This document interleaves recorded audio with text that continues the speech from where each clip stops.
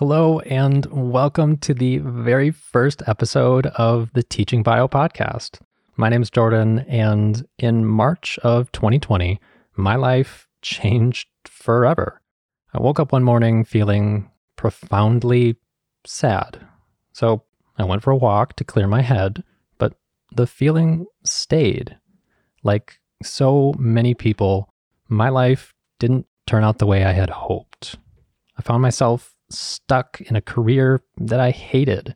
It felt like being shackled to a conveyor belt. And in that moment, I had a powerful gut feeling that my window of opportunity to change my life's trajectory was shrinking. And something clicked in my head. After years of apathy and regret, I decided to do something about it.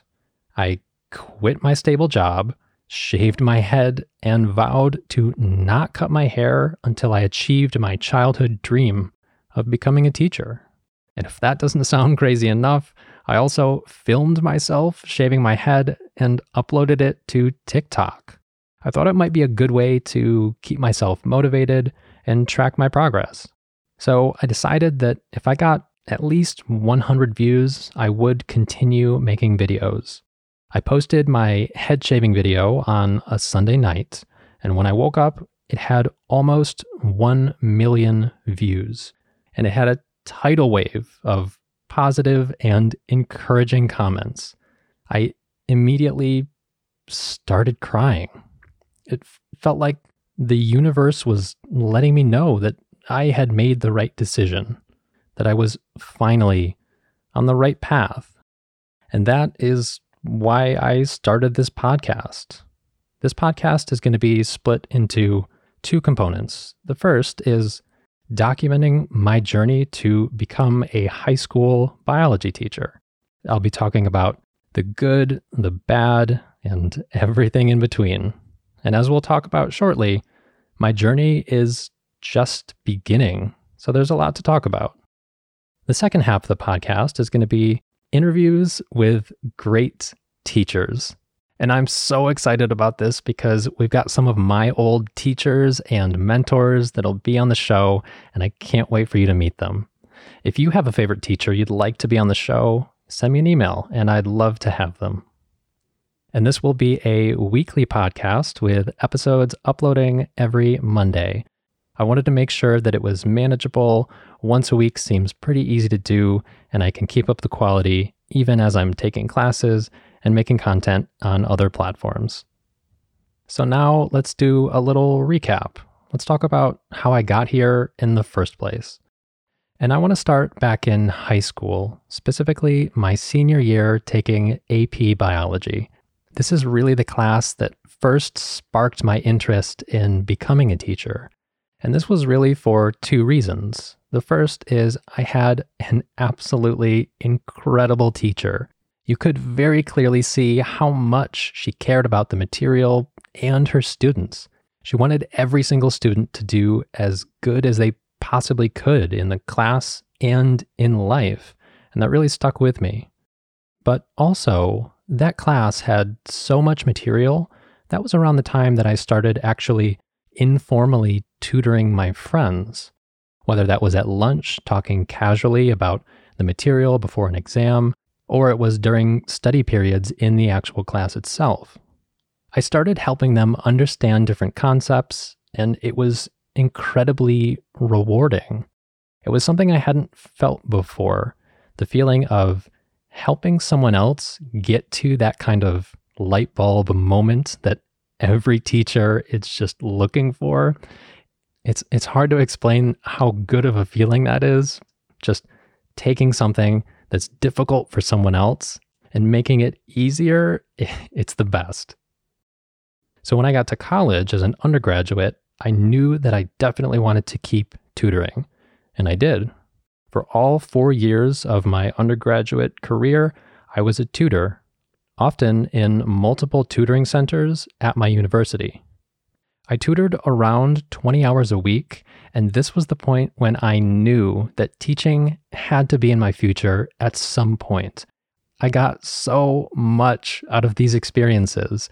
And I always say it, but teaching for me always feels like giving good news. And it doesn't even matter what I'm teaching about. It can be something like finances. It doesn't have to be science related. It always feels like giving someone good news when I can take something that's complicated or frustrating for them and make it simple. It's the best feeling in the world. I mean, to me at least. My major in college was cell and molecular biology, and that's what my current bachelor's degree is in. And that was a very research-focused major at my university. And this is what led me down the PhD path initially. I decided to apply to PhD programs in neuroscience specifically, and mostly this was because all of my friends were going down this path. It seemed easy. I was good at the material. I had done a lot of research. And in the end, I kind of regretted it because when I got accepted into my PhD program, I moved to another state and I ended up being really disappointed with research, which is odd because I loved research as an undergraduate. The main difference between undergraduate and PhD level research is control. As an undergraduate, your faculty mentor kind of controls the direction that you go in research. They'll usually tell you which experiments to do when and the general direction that you're moving. As a PhD student, it's almost the opposite. You have completely free rein over the direction that you go with your research. And typically, if you have a question, you can't go to a textbook or ask someone about it because usually they don't know. You're on the cutting edge and you're doing research, and it's incredibly open-ended. And it turns out that I don't really like that. A lot of people do, and they love it. They make careers out of it, and that's incredible. But personally, I love the structure of academia. If I have questions, I like being able to look in a textbook and find the answer. Unfortunately, it took me about 3 years to finally come to this decision. I had a long conversation with my advisor, who was incredibly understanding. She said, look, it's entirely possible that you can end up down the road in a career that you really, really don't enjoy. And so if this is not the life for you, you should leave before you start your dissertation research. This was a really hard decision. It felt like I had worked my entire life to get to this point, to be a PhD student. And then ultimately, I decided to leave because I wanted to pursue something that really fueled my soul, that I could see myself doing for 10, 20, 30 years. So I moved back home and I got a job as a research lab technician. I was using all of the skills that I had developed as a PhD student, and it seemed like a decent fit, but there was still something definitely missing. I thought back to all of those years I spent tutoring and loving every minute of it, and how it would seem like 10 minutes went by when it was really like almost 2 hours. And I realized that teaching was really the essential thing that was missing from my life. So I finally decided to do something about it. I shaved my head and uploaded it to TikTok, and you kind of know the rest of the story. So after I shaved my head, my plan was to start classes in summer of 2020, but that didn't work out.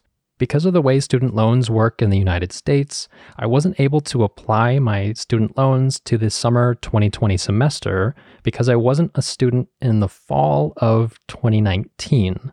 So that means that I had to start fresh in fall of 2020.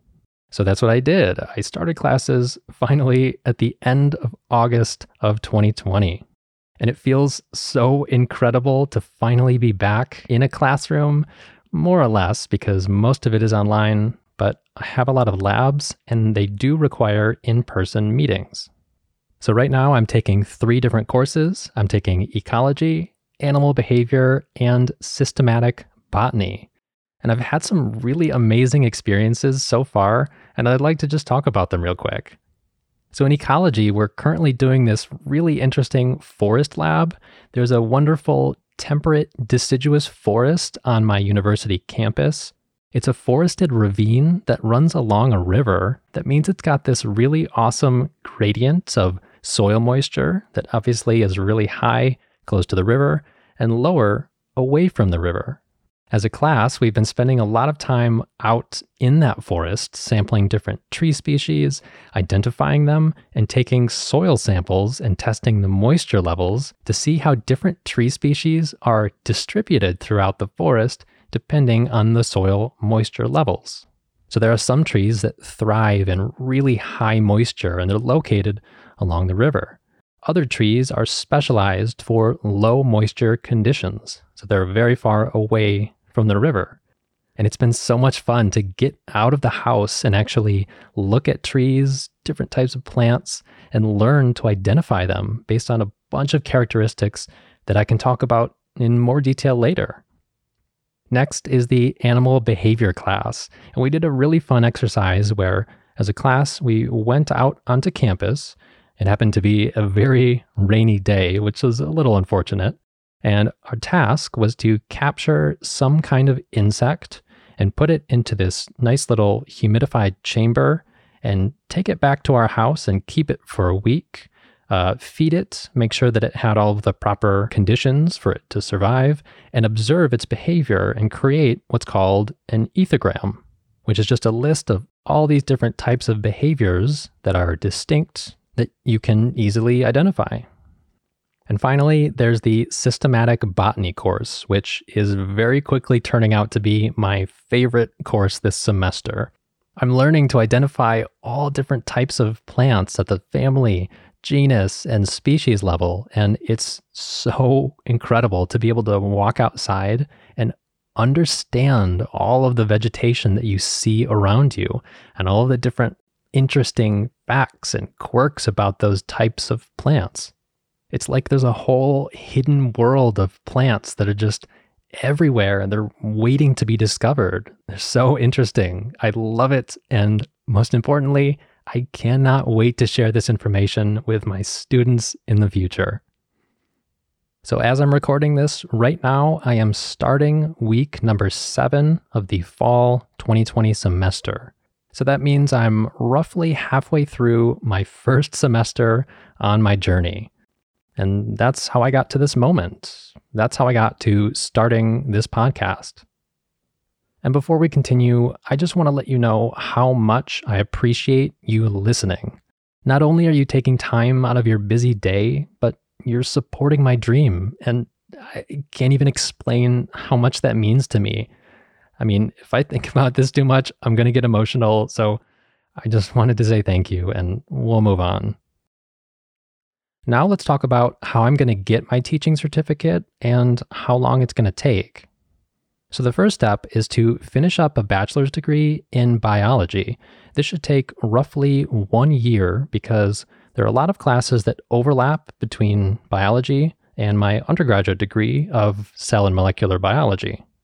So after 1 year, I'm going to have my bachelor's degree in biology. Then I'll take a subjects exam in biology. This is to test whether or not I really know my stuff and if I'm ready for the next stage, which is 1 year of student teaching at a local high school. Now, I have no idea what this is going to look like in a COVID-19 world, whether this will be online, in person, or some combination of both.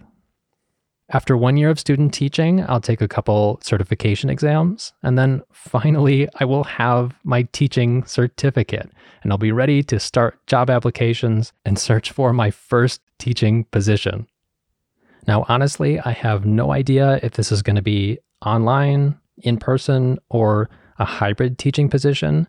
2 years from now, I have no idea what COVID-19 is going to look like, but I do really hope that it's in person. I think a lot of people, myself included, are realizing that online is really no substitute for in-person learning. Online is so much harder for both the students and the teachers, and that's something we're definitely going to talk about in a future episode. But that's my story for now. That's how I got here and how I plan to achieve my dream. If you're interested in supporting this journey and interacting with me personally, I recently created a Patreon page with lots of exclusive content like behind-the-scenes videos and private tutoring options. Otherwise, you can always find me on TikTok or Instagram. Thank you for listening. I hope you have a wonderful day, and I'll see you next Monday. Take care.